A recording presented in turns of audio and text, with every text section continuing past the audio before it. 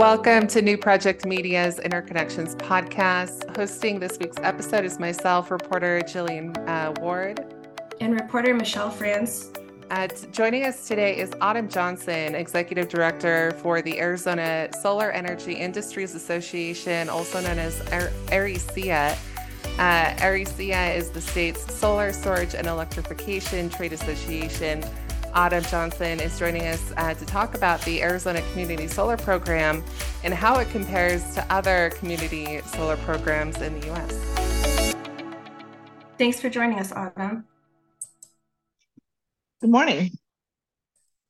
So to kick us off, I was hoping you can share a bit about the timeline and implementation of the new program. We understand the state spent quite a bit of time trying to work out a community solar program.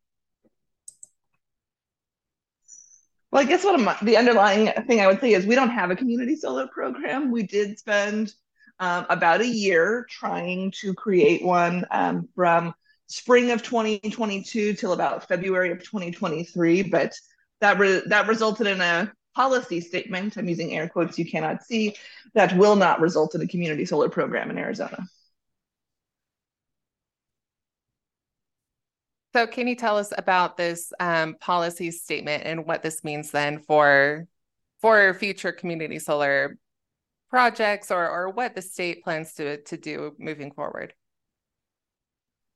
Sure. Well, in November of 2022, the commission voted to bifurcate the process. And so there were a handful of items that were basic sort of structural components that they asked the Utilities Division staff of the Public Utility Commission, known as the Arizona Corporation Commission in Arizona, to come up with. And then they were going to have an evidentiary hearing to kind of litigate the remaining issues. And so staff was to come up with this policy statement that was going to set the foundation for the evidentiary hearing. And that is what they voted on in spring. It is a one-page sort of attachment A. I'm happy to send it to you, kind of just bulleted list. But it has so many poison pills for community solar that are not utilized really anywhere else in the country that it will result in absolutely no community solar being built in Arizona. And they eliminated the evidentiary hearing. So the policy statement passed. It basically was the death knell of community solar in Arizona, and nothing has happened since. And I'm happy to walk through the reasons why the policy statement was the death knell for community solar, if that would be helpful. That would be excellent. Yeah, let's go through these poison pills, as you call them. So there's four main components of the policy statement that would render the program essentially moot. Honestly, any one of them by themselves would probably render the policy statement moot, but in combination will most certainly not result in any community solar projects being developed in Arizona. The first one is it's entirely opt-in by the utilities. So the utilities have to decide that they want to participate in a competitive community solar market to have community solar. Arizona is a regulated market. We don't have any kind of steps of deregulation along the way. And so the odds of a utility saying, you know what, we really do want to compete with third-party developers for you guys to take customers and give them bill credits is highly unlikely. And in fact, what we have seen since that time is both TEP and APS have said that they specifically will not opt into the program. Can you talk about how they landed on the opt-in option? I think it's safe to assume we do not see this in any other community solar program in operation right now. Is that correct? Well, I'd be happy to tell you that if I knew, but the staff didn't provide any analysis as to how they arrived at that conclusion. It was not a part of the year-long working group process that we went through. That was literally never discussed. The utilities didn't even suggest it in their own proposal. We didn't suggest it in our own proposal. And the commissioners did not ask about it when it was voted on. So I don't know how that came to be. And so why don't we talk a little more about this statement, this policy statement? And so if a community solar project is put forward, utilities that are participating in this, this program, is it true that they also do not have to purchase electricity from a community solar garden, and they can curtail its power at any time? Can you talk about that part of the policy as well? Yeah, so that was one of the other four sort of poison pills within the policy statement. Unlike, I think, every other or almost every other community solar program in the country, in Arizona, the power is not must take, and the utilities can curtail it for any reason at any time. And so, even if a utility wanted to opt into community solar, and you could actually make a project pencil given the fact that they also capped the bill credit at avoided cost. That was one of the other poison pills. So because the bill credit amount was predetermined to be at avoided cost without any kind of analysis or reasoning, even if you could make a project pencil based on that, the utility does not have to buy the power. And in that policy, does it talk at all about what the capacity cap is? No, that was something to be worked out in the evidentiary hearing that we never got to. Is that something that the Arizona Corporation Commission will determine later? Will we see a hearing scheduled at some point? No, they completely closed that docket. There will not be an evidentiary hearing on community solar. And so with what we have through the policy statement, how are projects going to be selected, or has that been ironed out yet? Well, that's the fourth poison pill. In addition to the fact that utilities have to opt into the program, you can only sell the power at avoided cost. The utilities don't have to buy the power. You also have to participate in an all source RFP, even though the rate is already at avoided cost. So you have to compete with other people below avoided cost to be selected by the utility for them to not have to purchase the power. And so, So, do you, Michelle, go ahead. sorry. I was going to say, so what else is being done now that it sounds like that's policy is not moving very far? What else is being done in the state to kind of get a community solar market moving? Well, I mean, there's three sort of major things that are kind of underway to sort of piecemeal try to do a community solar program. So the first one is we've tried to pursue this issue in the pending rate cases for both Tucson Electric Power, TEP, and Arizona Public Service, APS. We do not expect those efforts to be successful, given it's the same commissioners that are voting on them as voted on the policy statement.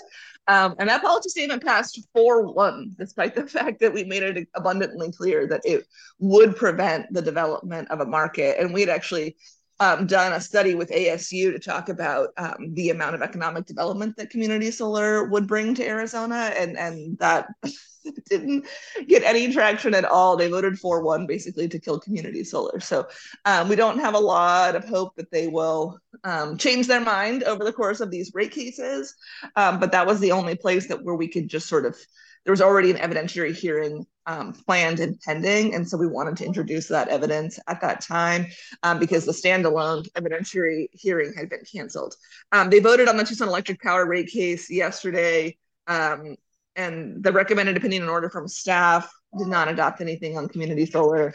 And the commissioners did not put forward any amendments regarding community solar.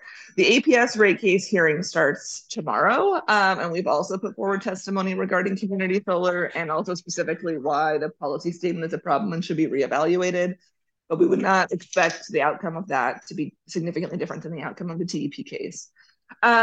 We are also working with the governor's office on the Solar for All grant, which is a grant under the EPA's Greenhouse Gas Reductions Fund that focuses on low-income solar access. And we're currently, that grant application is not due until September, but we are looking at ways to include some community solar-like programs in addition to residential rooftop solar so that the equity access applies to both people that are renters and homeowners and those that live in single family homes and also multifamily homes. And so that's something that we're looking at. And the proposal that we're working on there would use a combination of grant funds and PERPA payments to be able to build some of these projects in a way that would resemble community solar without having to have a policy modification at the Corporation Commission.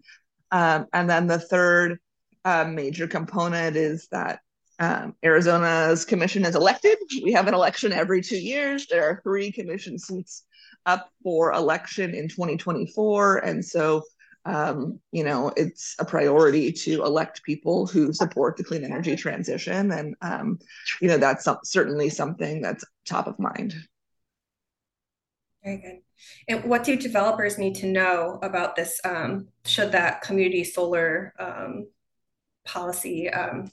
community solar like program you were mentioning earlier that you were pushing? What would developers need to know if they were interested in partaking in that? Well, that's a good question. I mean, the application is not due until September. And so I don't know offhand what the turnaround time is for the EPA as to awards for that, or when the dollars would actually be distributed. Obviously, would be sometime thereafter. I guess my biggest recommendation is, of course, if you're at all interested in the Arizona market, then you should be an AriSEIA member, because then we loop you in and include you kind of in all of these conversations. And so if that is of interest, I encourage people to reach out to AriSEIA, because we'd be happy to loop you in and include you in the conversations that are going on, both for that grant and in those other components that I mentioned.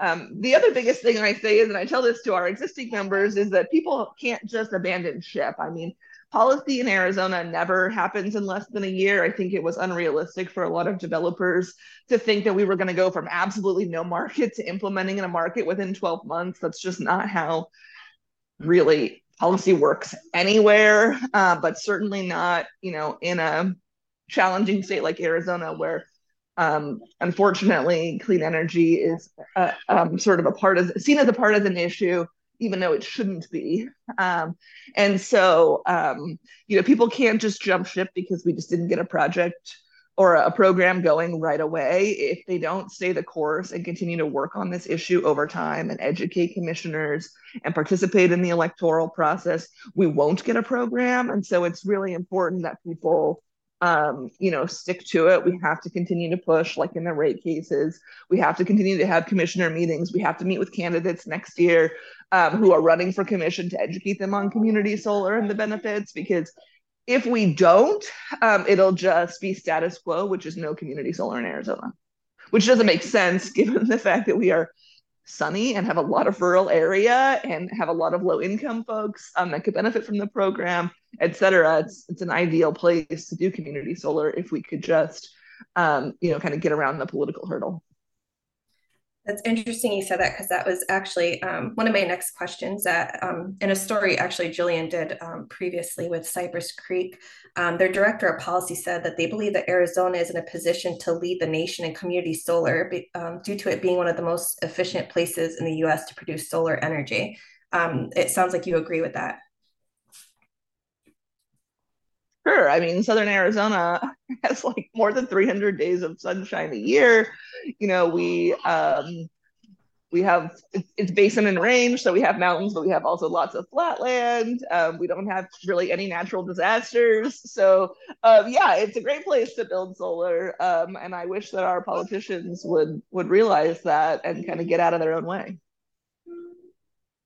Adjacent to this, we're also seeing more utilities turn to self-build projects. How do you see this impacting Arizona's community solar potential?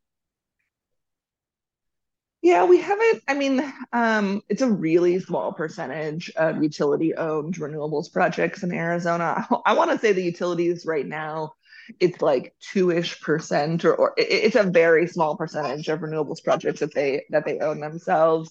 Obviously, we have, significant concerns about the utilities, that are regulated monopolies disrupting competitive markets. We have significant concerns with the utilities just using the terms community solar to mean all kinds of other things that are indeed not community solar.